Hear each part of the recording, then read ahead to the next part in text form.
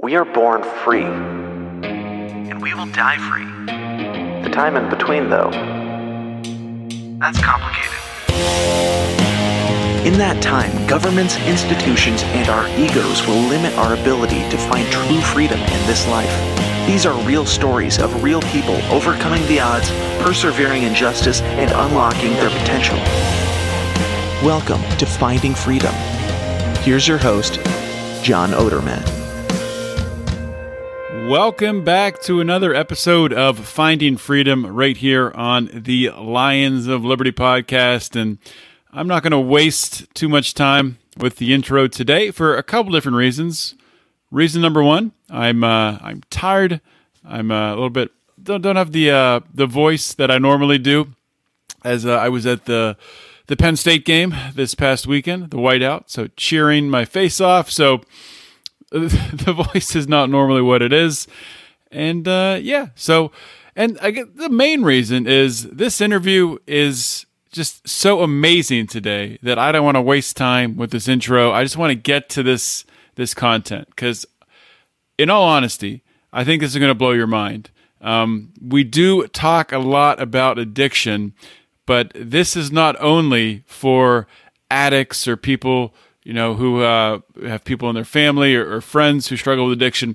This is for every single person who wants to become the best version of themselves. So let's get right into this show today. Please subscribe to the Lions of Liberty Network feed. Subscribe to the Finding Freedom podcast feed if you want to get just my shows. And of course, you can subscribe to Brian's feed, Mean Age Daydream. So subscribe to all three. Subscribe to whichever one you like the most. I don't care. Let's get to the show.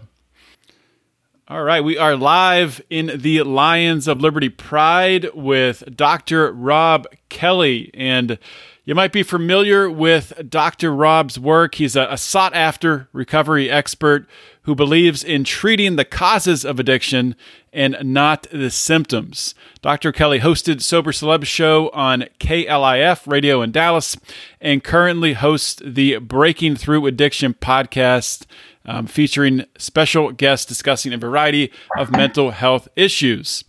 Dr. Kelly is the CEO of Robb Kelly Recovery Group. It's an addiction and mental illness recovery coaching company that he created that was based on his own extensive research and behavior studies that he conducted over the past 20 years. Dr. Kelly shares his personal highs and lows as he struggled and overcame crippling alcoholism. And in the November 19th release of his book, Daddy, Please Stop Drinking. Robb, welcome to Finding Freedom. Thank you, John. Good to be here. Hey, guys. How you doing out there? I hope you're having a great time. This is going to be a great show. Yes, sir. It is going to be a great show. And let's start with the first thing here. Obviously, my listeners probably can hear this too. There's a little bit of an accent. And I know that you live in the U.S. now. So what's your origin story? Where do you come from and where do you live now? I was going to say North Texas, but I'll be real with the guys. Yeah, I'm from Manchester, United Kingdom. I've been here for about 15 years in Texas, 12 in Dallas and 3 in San Antonio. And I became an American citizen about 16 months ago. So very proud to be here, very proud of my country today. Congratulations. That's awesome. So let's get into with my guest, and I have on all different types of guests, people who have been to prison and overcome those obstacles, people who have struggled with addiction, people who have struggled with creating companies and entrepreneurship and all that type of stuff. But what I like to do is kind of just set the stage and give really my audience really a baseline of who my guest is and really where they came from. So if you could kind of start out by giving some background on yourself and really starting to get into your story. Yeah, so my name's Dr. Robb Kelly. They call me the addiction doctor. I work with alcoholics, drug addicts, but we've been working with trauma victims. Everybody has trauma. I come from Manchester, England. I'm a chronic alcoholic and drug addict. I took my first drink at the age of 9 years old in Liverpool, where the Beatles come from, in England. And my alcoholism, didn't know it then, but I know it now, kicked off right there and then. So bold statement out the gate. Let's get it right. I've done 36 years of research into the brain. Nobody's done as much research as we have on alcoholism, on the brain, and addiction as well, obviously. Alcoholics are born and drug addicts are made. I'm just going to put that out there. So when you start freaking out, I'll explain to you maybe shortly about what's all about. So grew up in a normal family, very poor family, working class. Dad worked for the gas company, digging roads and laying pipes, and my mom cleaned other people's houses. I didn't like that, to be honest, when I started to grow up. I knew I was destined for a lot more than that. Well, I hoped I was anyway. So, yeah, got married, ruined that, lost the kids, everything, ended up homeless. And, 13, 15 years ago, I came here, 12 years in Dallas, and then moved to here. So I've been sober a few days, so they say. I don't count the days. I make the days count. It's very important for me. I'm not celebrating a day's sobriety. Why should I do that? I'll probably get into that later on as well. Because alcohol has 1% to do with alcoholism, and the same with drug addiction. It's only 1%. You see, I never had a drinking problem. I had a thinking problem. Once the alcohol is removed, there's two parts of the brain that differs from any other brain in the world with alcoholics. Once we amend and correct those, alcoholics and addicts can go on to do anything in the world that they want to do. Okay, well, you said a lot there, and some of it is, I think, pretty unconventional. Coming into the recovery space, I would think a lot of people haven't heard it this way. I haven't heard this said before. You said alcoholics are born and drug addicts are made. What do you mean by that? Alcoholism is a predisposition. It's passed down from generation to generation. So if you think you're an alcoholic, by the way, alcoholism is the only self-diagnosed illness in the world. 10 DUIs do not make you an alcoholic or a warrant of the doctor. So what happens is we're born with the mind that has two different pieces in that brain that are different. One's the hypothalamus and one is the basal ganglia. They two differ. Now, if I never touch alcohol again, ever drank it ever, though I was born an alcoholic, I'm going to be running companies like Apple and Google, for instance, not them particular companies, because the alcoholic mind is a genius mind. So we have this predisposition. Drug addicts have the addicted personality. Okay, so they're not born this way. When I take a first drink, I am done. Okay, it might be a week, a month, a year, 10 years, 50 years, but sooner or later, I'm going to die of alcoholism unless I get help or I go to prison and stay sober that way. So we're born into alcoholism. Okay. The basal ganglia, which is my repetition, strengthen, confirms part of the brain. For instance, if you want to drive a car, you first get in it, you don't know what you're doing, the road seems small, the car seems huge, you've got to concentrate. Oh my God, this car is... Mm-hmm. After a couple of months, when you've passed your test, you can reverse down the driveway, call the wife, wait to the girlfriend, listen to the radio, all this stuff, because it becomes a second nature. That's because the subconscious mind takes over, right? Yeah, the neural pathways for that movement particularly has been created. The basal ganglia will repeat and restore. The problem with the alcoholic is the basal ganglia self-sabotages every certain amount of time, maybe a week, month, year. But we usually like to say around 10 till, it will self-sabotage. Okay? Life's good, got the car back, job's good, better, everything's going amazing, and self-sabotage. That is an alcoholic trait. Okay? The hypothalamus, which is our fight or flight from birth, it tells kids that they're hungry, need to eat or drink water. That's the primary function of the hypothalamus, to tell people to drink water and to eat food to survive. It's a survival part. Once we cross over the line from heavy abusive drinking, remember we're born this way, and we cross into alcoholically drinking, the hypothalamus tells me to drink alcohol. That's why I can go days or weeks without water or food. Now, drug addicts, the addicted personality, first drug, second drug, come addicted to it, they both present the same. I'm not saying one's harder than another. No, once we're in that site, we present the same. What I'm saying is, if you're an alcoholic that takes alcohol, you're done. But if you're a drug addict that starts taking drugs, you can stop in time. So Just to dig into this a little bit, and I know you've done a lot of studies around it. So, how can you tell that you said at a certain point in time the hypothalamus starts to tell you to drink? So, in your studies, were you able to like pinpoint when this happens or how that presents itself? Not the specific time, because we just can't do that. It's impossible. You'll find with the alcohol, the trait where everything else, like warning from the doctor, wife says I'm going to leave you. An alcoholic can stop for a few days, maybe, but they'll always go back. And when the deep alcoholism, when we cross over, we can't stop. So the wife says, I'm going to leave you. You can't stop drinking. And this is where they present the same drugs and alcohol. I stabbed my wife 3 times one night because she hid my bottle of vodka and I knew I needed it. I'm like, that's not normal. I wouldn't do that. So when you cross that line, you realize you can't stop. So when you start drinking, can you stop? Alcoholics will say no. Can you moderate? No. When I enjoy my drinking, can't control it. But when I control my drinking, I can't enjoy it. It's that kind of scenario. So everybody wants to blame alcohol for alcoholism, but it's just a symptom. This is what people don't get. And this is why we have almost 100% success record over 30 odd years with 7,000 patients, is because everybody concentrates on the alcohol. Everyone concentrates on, we'll just stick you in treatment for 30 days. We'll teach you relapse prevention. Then we'll kick you out. No. Every alcoholic and drug addict has trauma. If you don't sort the trauma out, you'll never get sober. And if you do, you'll always relapse. So is there a genetic trait that alcoholics have that can be detected? Yes, of course. Yeah, there are loads of traits as we go on. And from birth, maybe coming up, maybe not. But as soon as you take the first drink, it's usually early. That's why we can't track the research heavily, because most alcoholics start taking that first drink. It could be a tissue with whiskey on it for your tooth or something from dad or mom, or whiskey in the bottle like you in my generation. But then traits will be something like this.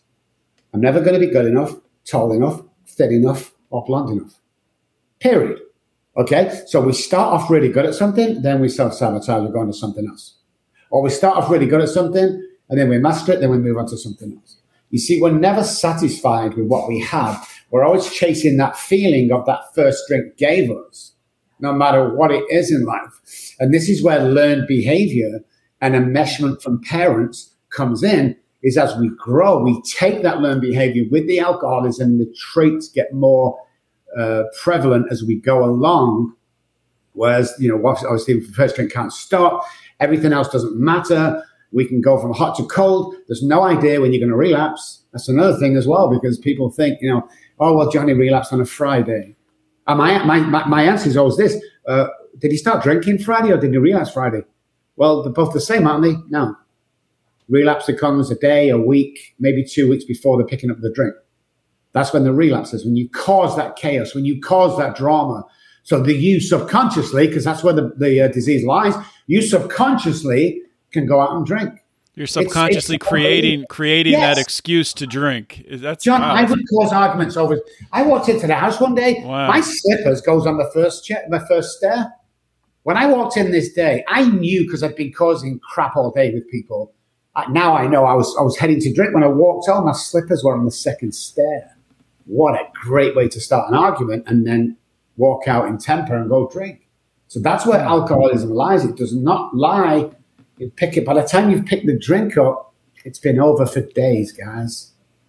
So, question just popped in my head. When you hear the term a functional alcoholic, or you hear highly functional alcoholic, is that something that's real? Is that a real thing?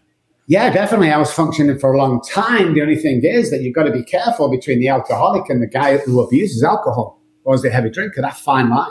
Again, go back to generational. Can you trace that back?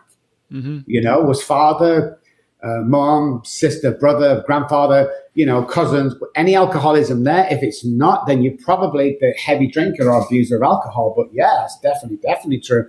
I was high functioning between my light medium drinking and my heavy drinking before I crossed over. That heavy drinking, I'm earning 6 figures back in the 80s, guys. When that's like $1 million. So that was very high functioning. But sooner or later, it all comes crashing down because the basal ganglia, click, about 10 till the hour, and the hypothalamus is saying drink.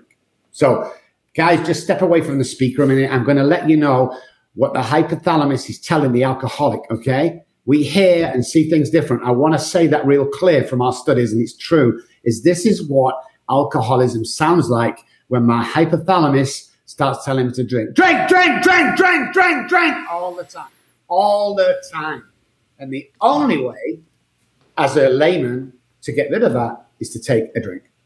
And all that quiets down, and everything becomes normal. And I'm sure either you, John, or your listeners, we didn't drink to get drunk.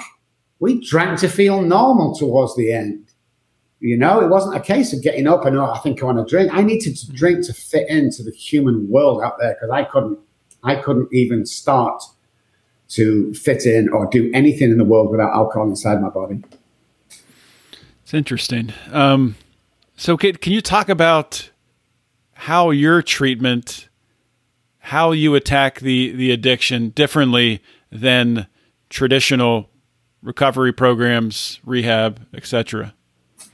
Well, first of all, I want to tell you this. We're the only company in the world that offers a money-back guarantee if you relapse while following our program. Boom, that says it all. Never had a refund in 30 odd years, okay? Wow. We don't concentrate on the alcohol. The alcohol's a symptom. It's like my spots to my chicken pox. Hey, Rob, I see you got chicken pox. How do you know? I can see the spots all over you. No, that's the symptom. What I actually have is a viral infection that can kill me as an adult. It's the same thing with alcohol.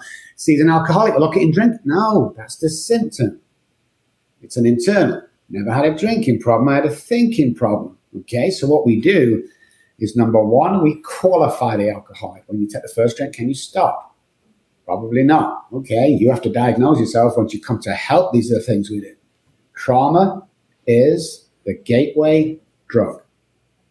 Not even going to even repeat or argue with people. Go away if you think it's marijuana. Go away. Don't even come into our presence speaking shit like that. Trauma is the gateway drug. Okay?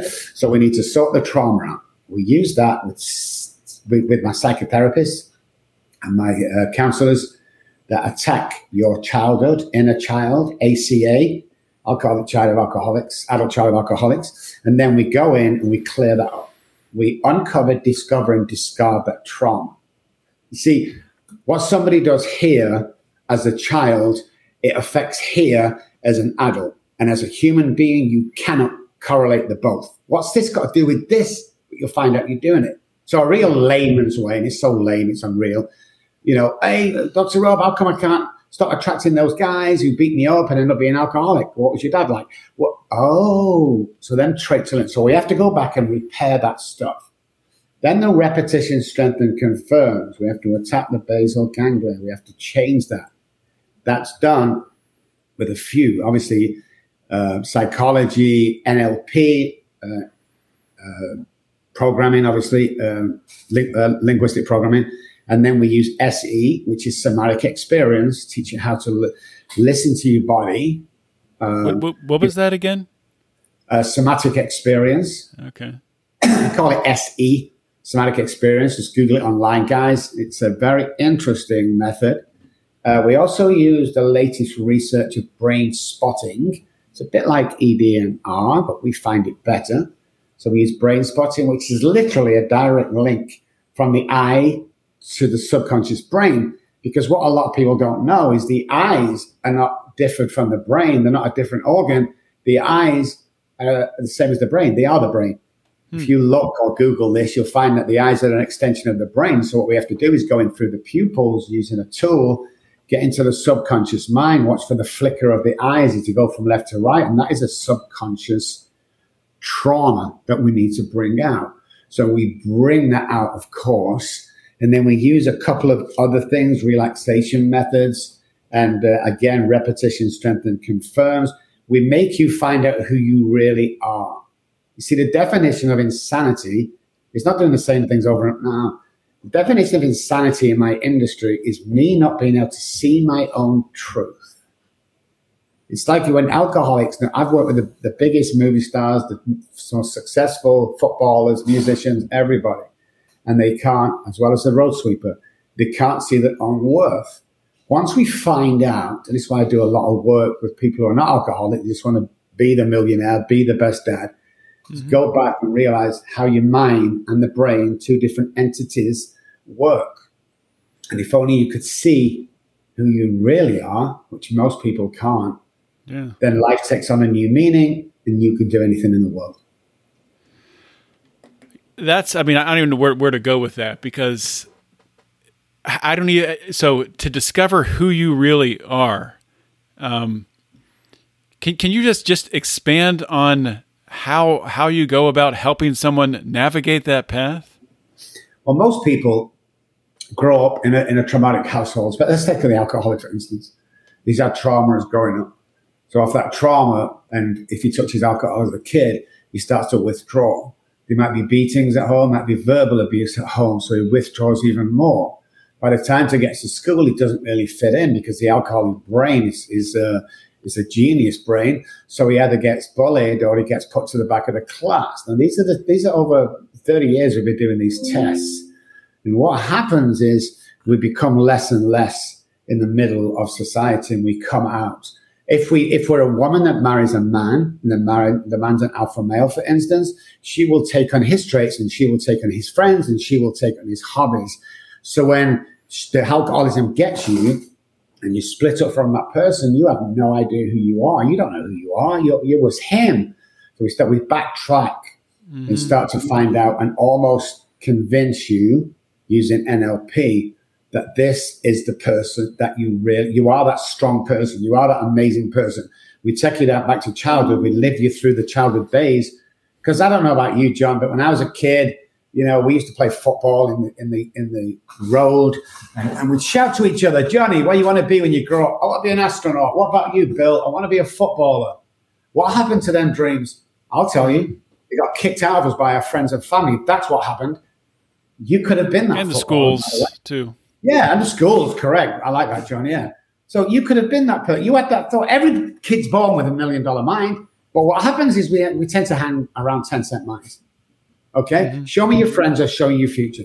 If you've brought up in an alcoholic, abusive lifestyle, which, like I said, every alcoholic does to a certain degree with the trauma, then you lose fact and sight of who you really are. Because you live in that place. You live back in what you think is the comfort zone. So that's why the wife very rarely leaves the abusive husband, because that becomes the comfort zone. The Japanese prisoner of war. It becomes their comfort zone, even though it's painful. There was a girl in England many years ago got snatched up the side of the road. She was missing for months, couldn't find her. I won't go into the full story. It's too long, but they actually found her in a box. They opened the box and there she was.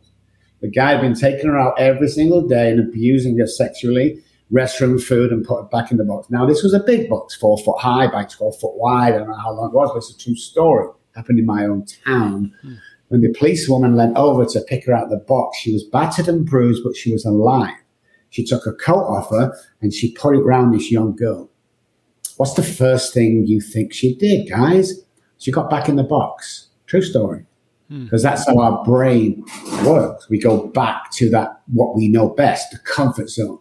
That was her safe place. That was a comfort blanket safety place, yeah. Even though she knew what was coming, that's the only thing she knew. It's the same with people when they grow up. You don't know how amazing you are, John. You don't know what you're capable of. You think you do, but most people operate in around 25 to 40% of what their capacity is, their capability is. If you had someone every day, because that's what our program is, it's daily for 90 days, every single day telling you the stuff you can do and walking you through, I just want a girlfriend desperate. Let's walk you through that. Get the girlfriend. What else? Want a job? Let's walk you through that. Let's get that job and realize that you can do anything in the world that you want to do. Well, I can't be president. Listen, we had a business and running the country. Don't tell me you can't do anything you want to do. Everybody's capable of doing anything that they want. But they get kicked out. Don't be stupid, Rob. You can't be a doctor. You come from the project. Don't be stupid. You can't get on TV in America. You can't. Shut up. Shut up. I know who I am today. I know my own worth. I get people all the time, counselors. Dr. Rob, listen, I've just started my practice. I'm so excited. How much do you think I should charge? My answer is always the same. How much are you worth? Oh, serious? Yeah, serious. How much are you worth? because I'm worth $1,000 an hour. What are you worth? Well, I'm going to charge 200. Well, good for you. That's how much we're worth. Nobody tells me my worth today. Before, one word of somebody to put me down would shatter me.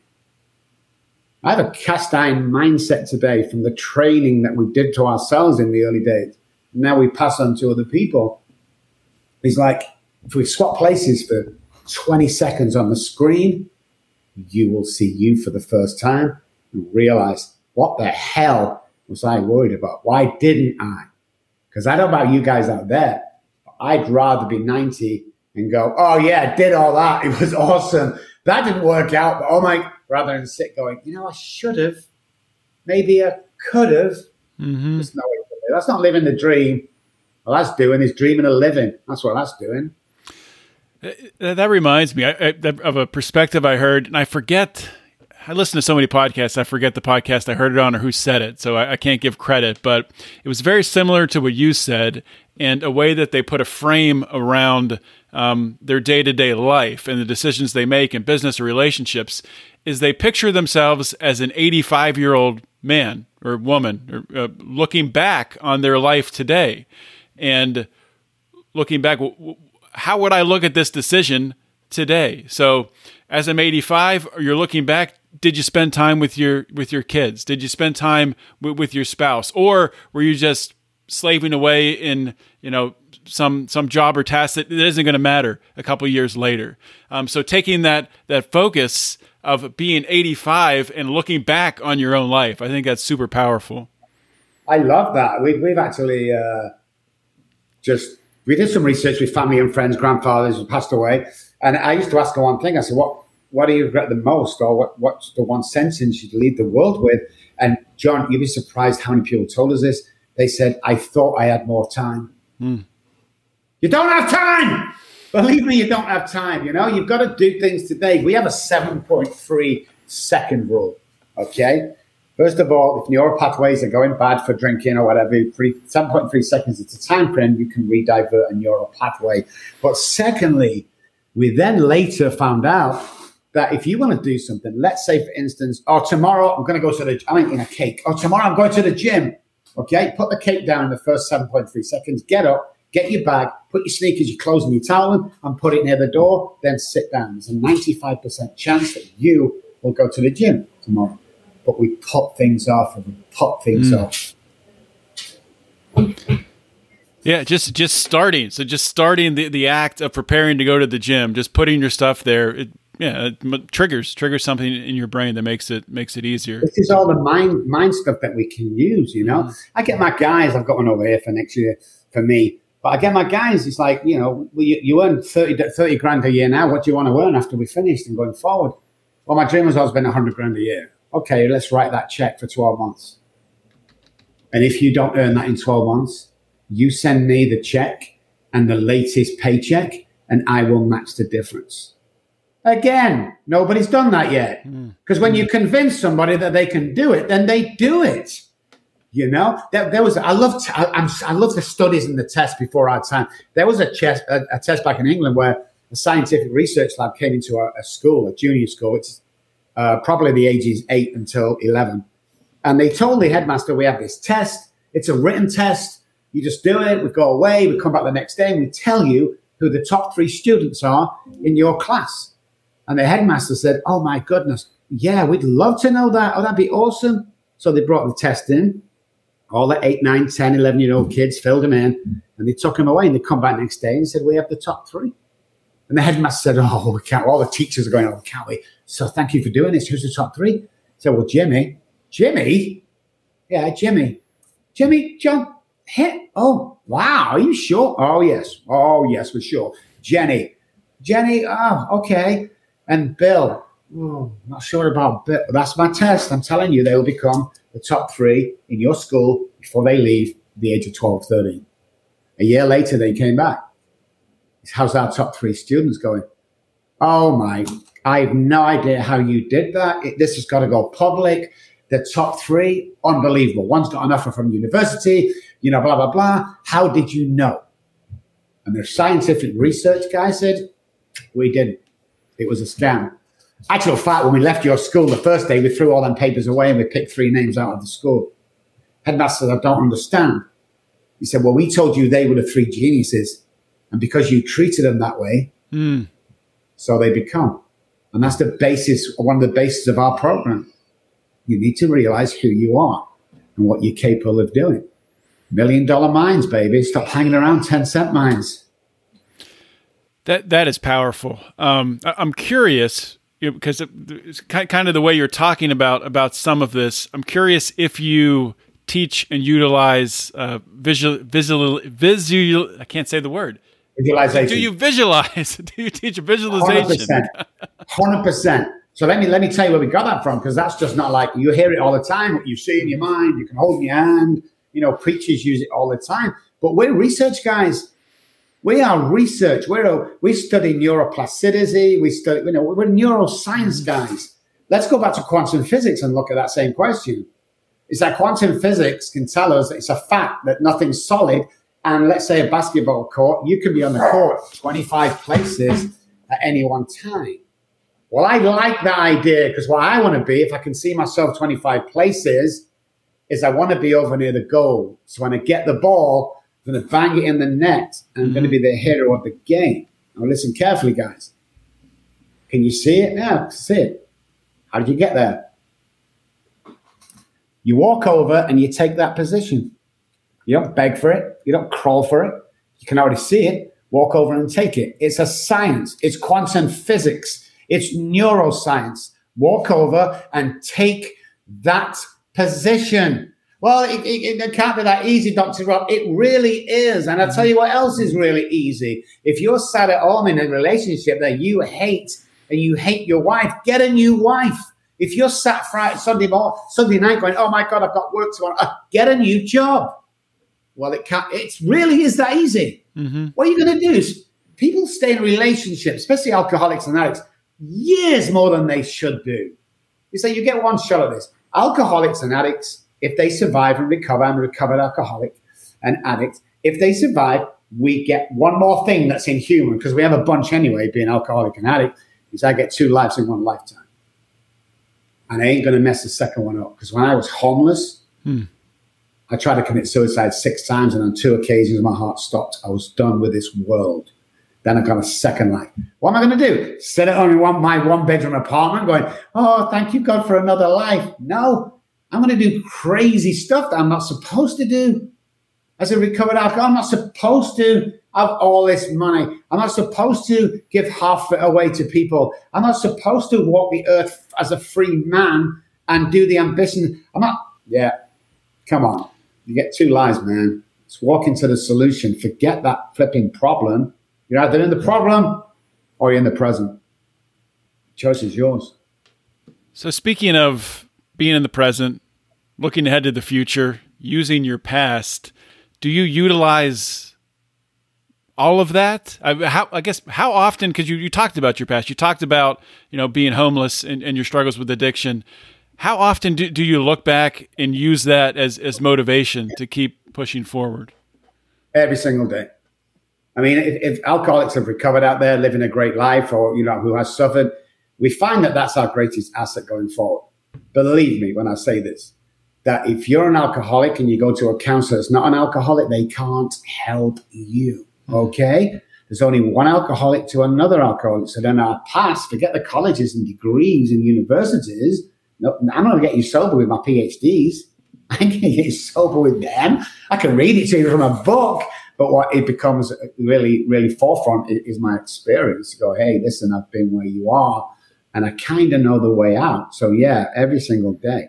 And there's always somebody I meet, especially if they don't know my past, and they'll sit down and talk, and they go, Dr. Robb, I want to speak to you about, I just can't get over my homelessness. Obviously, you don't know anything about that, but I go, yeah, check. What about losing your kids? Yeah, check. What about never seeing one of them for the rest of your life? Yeah, check.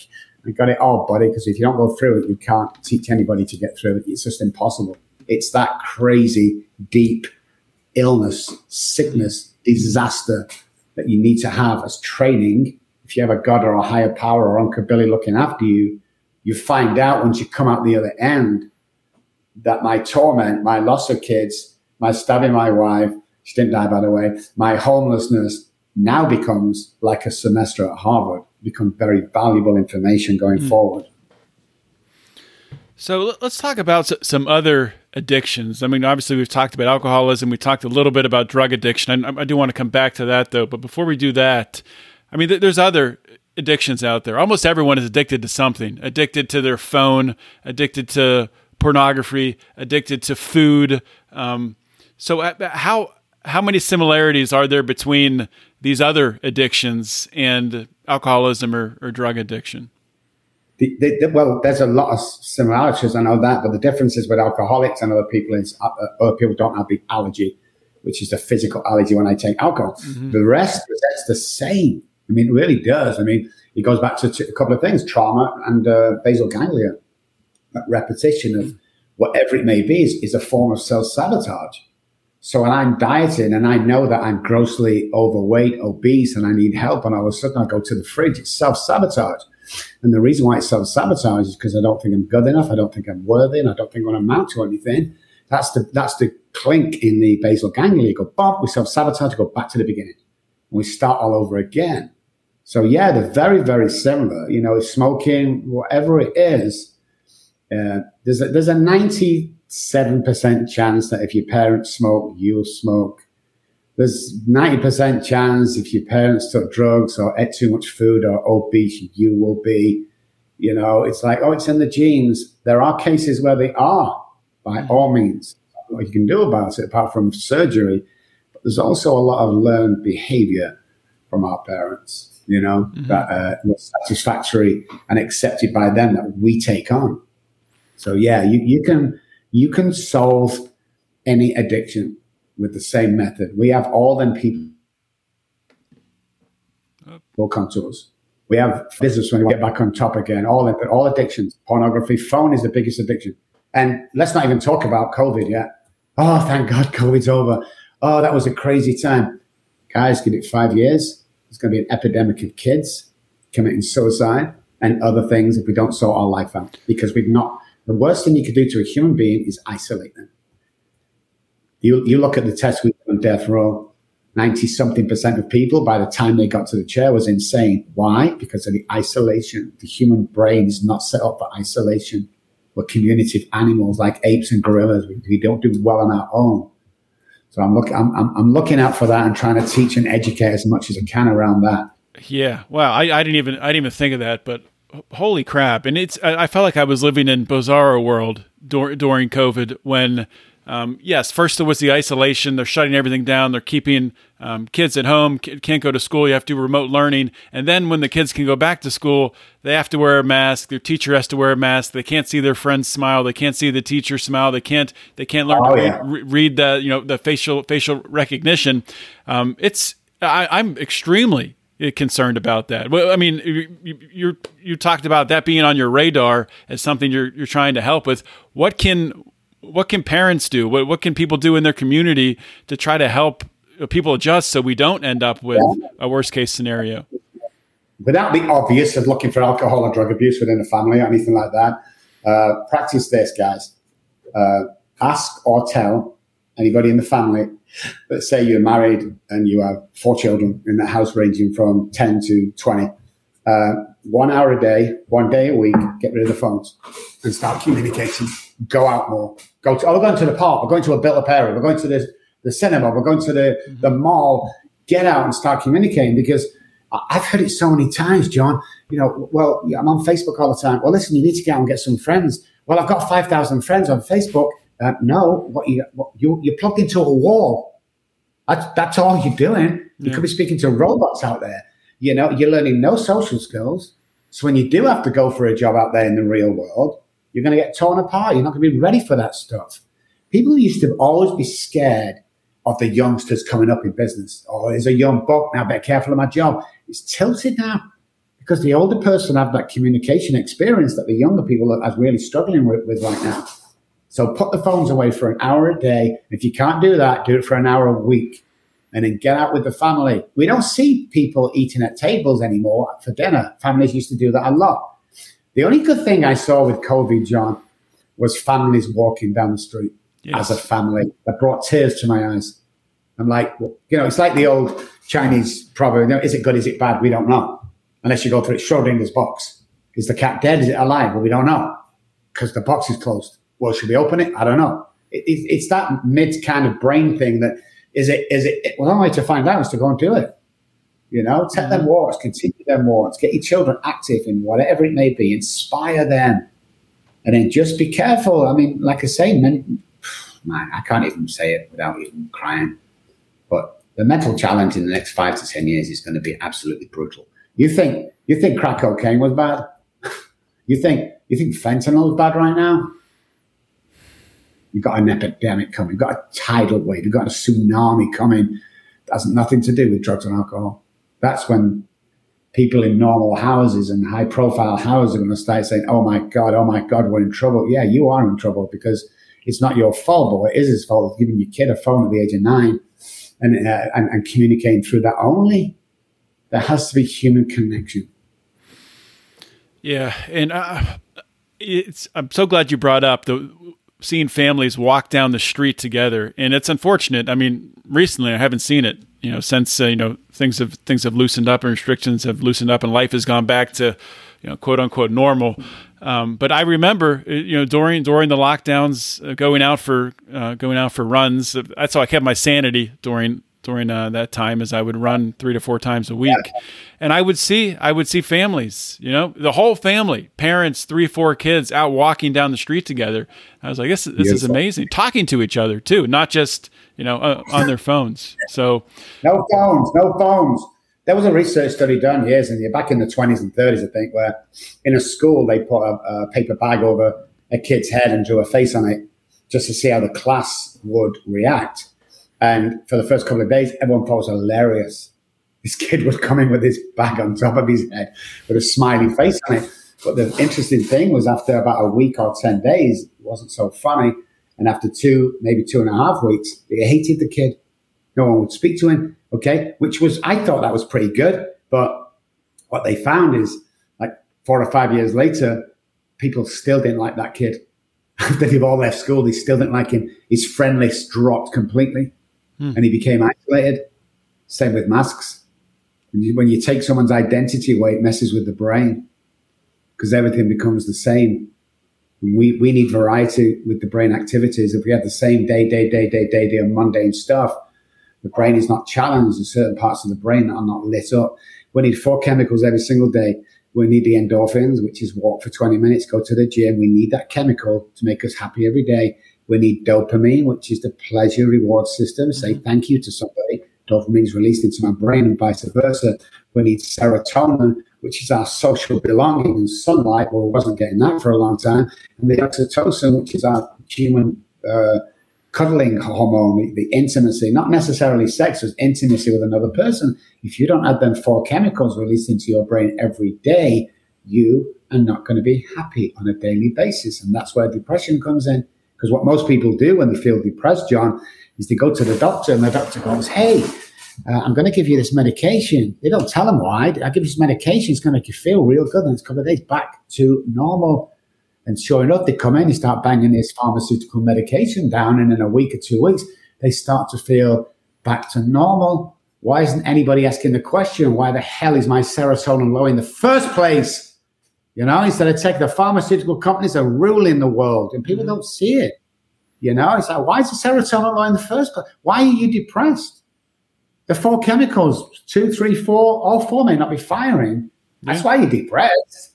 It's all it's all tied together, right? Just like you talked about with getting outside, walking, diet, what we eat. Serotonin, something like 90% of our serotonin is produced in our gut. If we're eating junk, that's not going to be able to actually those reactions aren't able to happen, and we don't produce as much serotonin as is needed.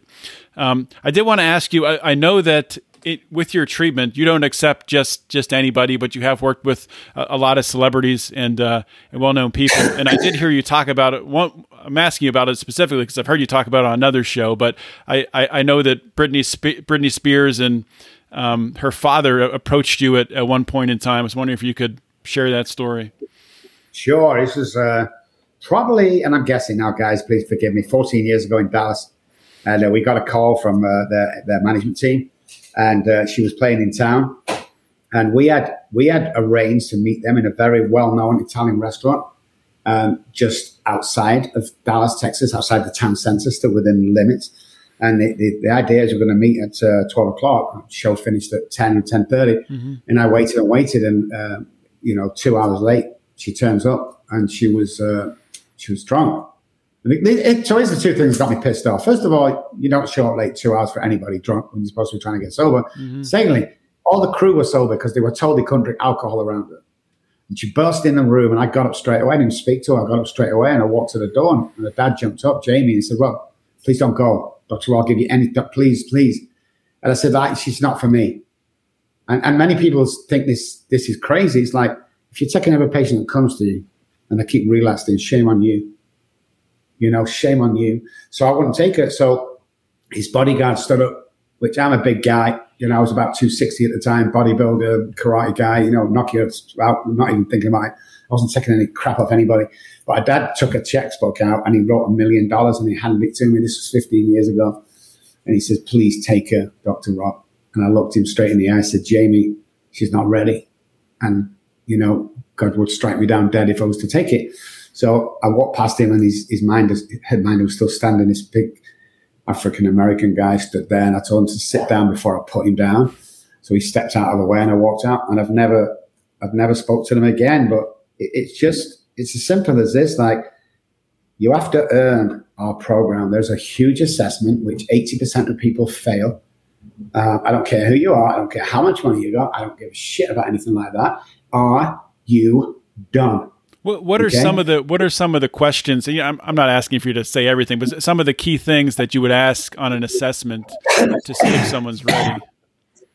Okay, well, I've never divulged this, but I'm a sneaky pig because I'm aggressive with this stuff. We're mixing with life or death here. So here's an instance. Mm-hmm.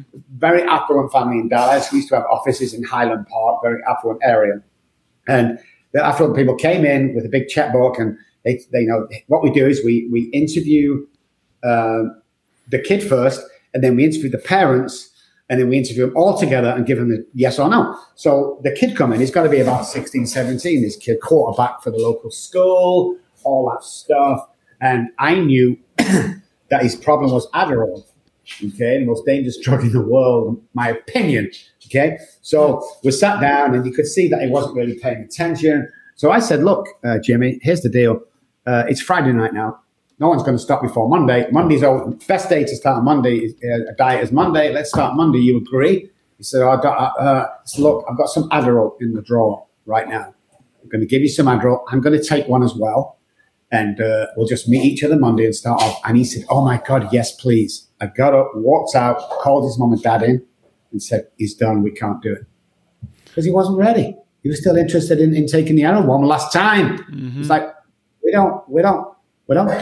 people can't believe that, John. It's like, we don't just take you on. This isn't about the money.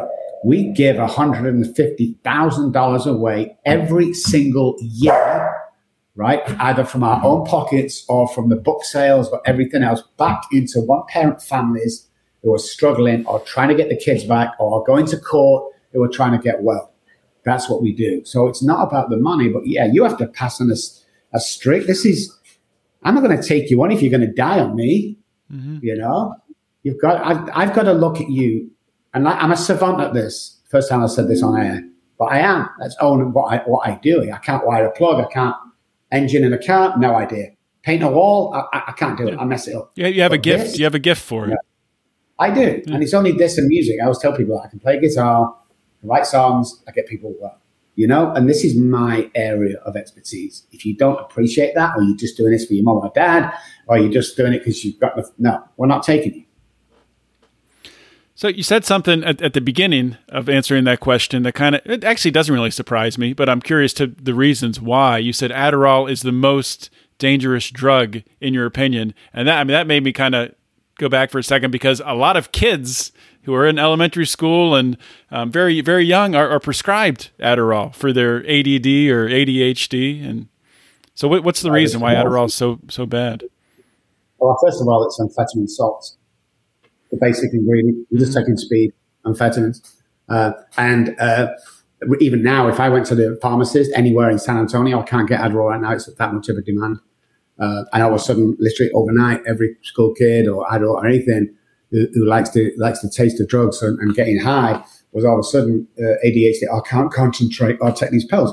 And that became one of the pharmaceuticals' most sought after drugs. So they earned billions of dollars off that.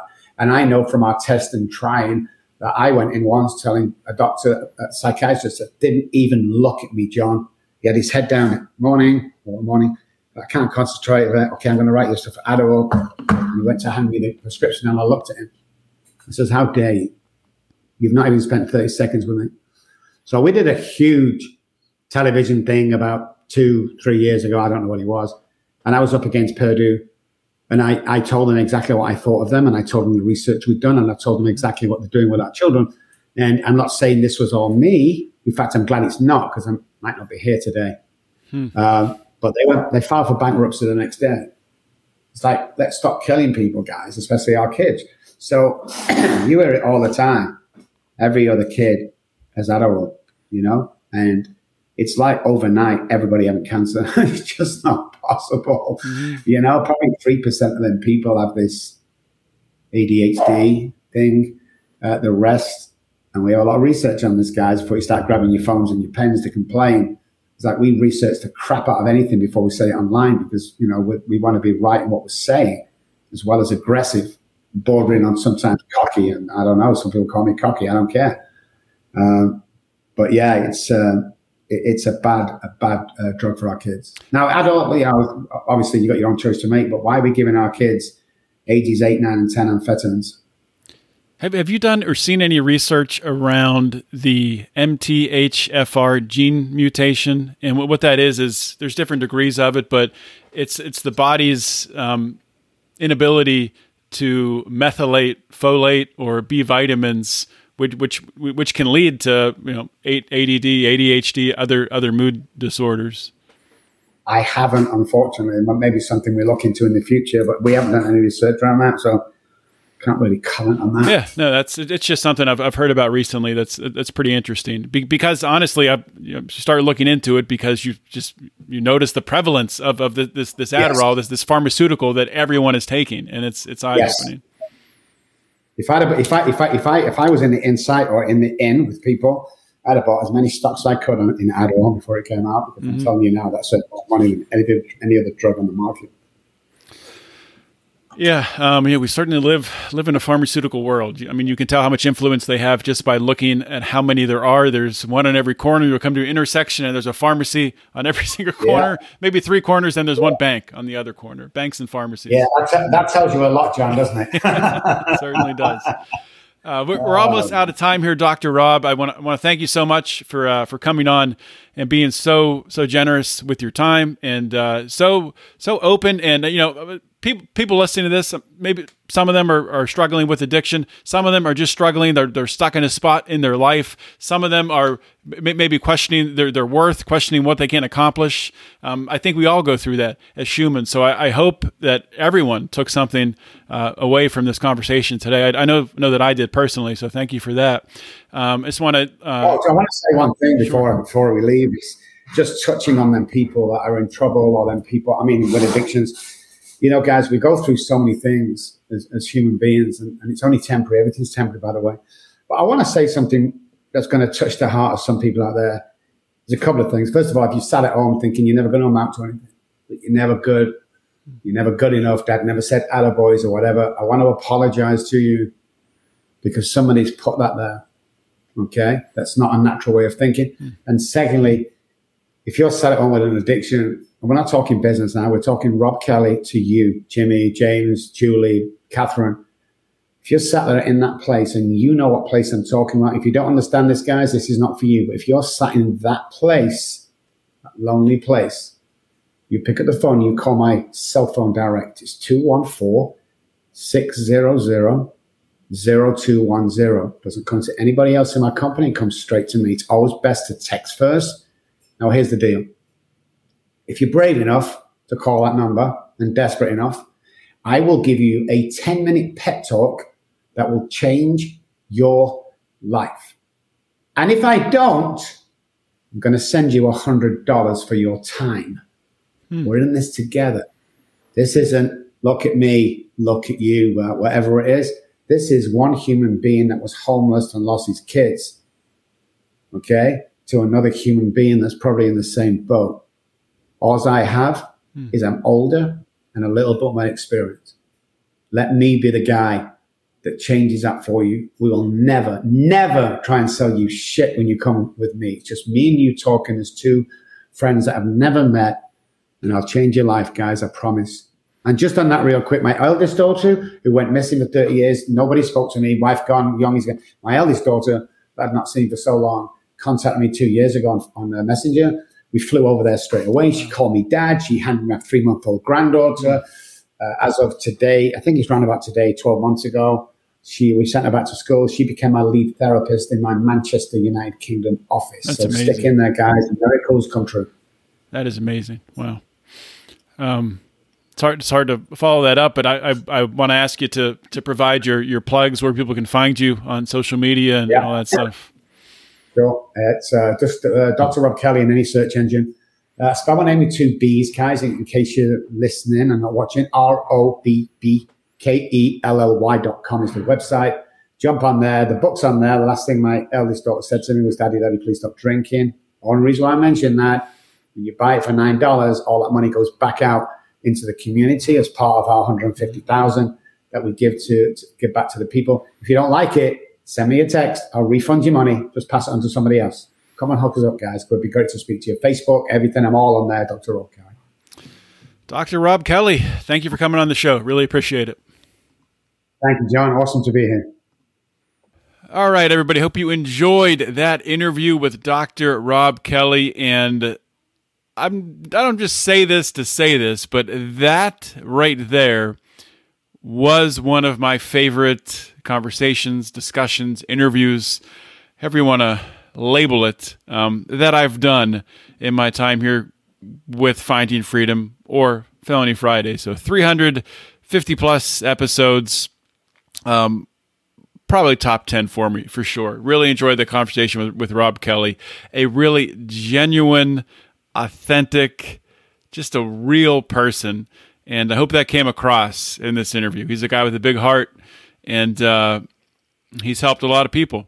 And I hope that this episode here today helps a lot of people. And you can actually facilitate that or help to facilitate that by sharing this episode in your networks, either sharing the Lions of Liberty network feed, or if you just want to share this Finding Freedom episode with just my content, you can share the Finding Freedom feed. You can find that on any podcasting app just by searching Finding Freedom and my name, John Odermatt, and it'll pop up. So thank you, everyone, for listening today. Thank you for the support as we transition here with Lions of Liberty down to Mean Age Daydream, Finding Freedom, and now our third show that we have every single week now, Meme Wars. So hopefully you checked that out last Friday. We had our first episode of Meme Wars. It's a real quick, 10-minute show we're going to do every Friday. That it's a little bit of comedy, a little bit of liberty, a little bit of freedom, a little bit of just fun for your weekend to talk about some memes, banter a little bit, and launch you into your weekend with a smile on your face. So hope you enjoyed the first one last week, and episode number 2 coming up this Friday. And if you haven't already, please consider becoming a patron here at Lions of Liberty. You can either join by going to patreon.com/Lions of Liberty or lionsofliberty.locals.com and look at the different levels and pick the one that suits your fancy, because we have the perks that we give you, the discounts on merchandise, the access to talking to Brian and I, the bonus content. I think we give our patrons more than really any other show out there. So we do the best we can. So hopefully that is something that encourages you and gives you incentive to give us your hard-earned dollars. losing my ability to talk. So I'm going to stop talking. Hopefully everyone has a great week coming up this week. If you're listening on Monday or whenever you're listening, hope you have a great day. And I will talk to you next week. This is John Odermatt signing off.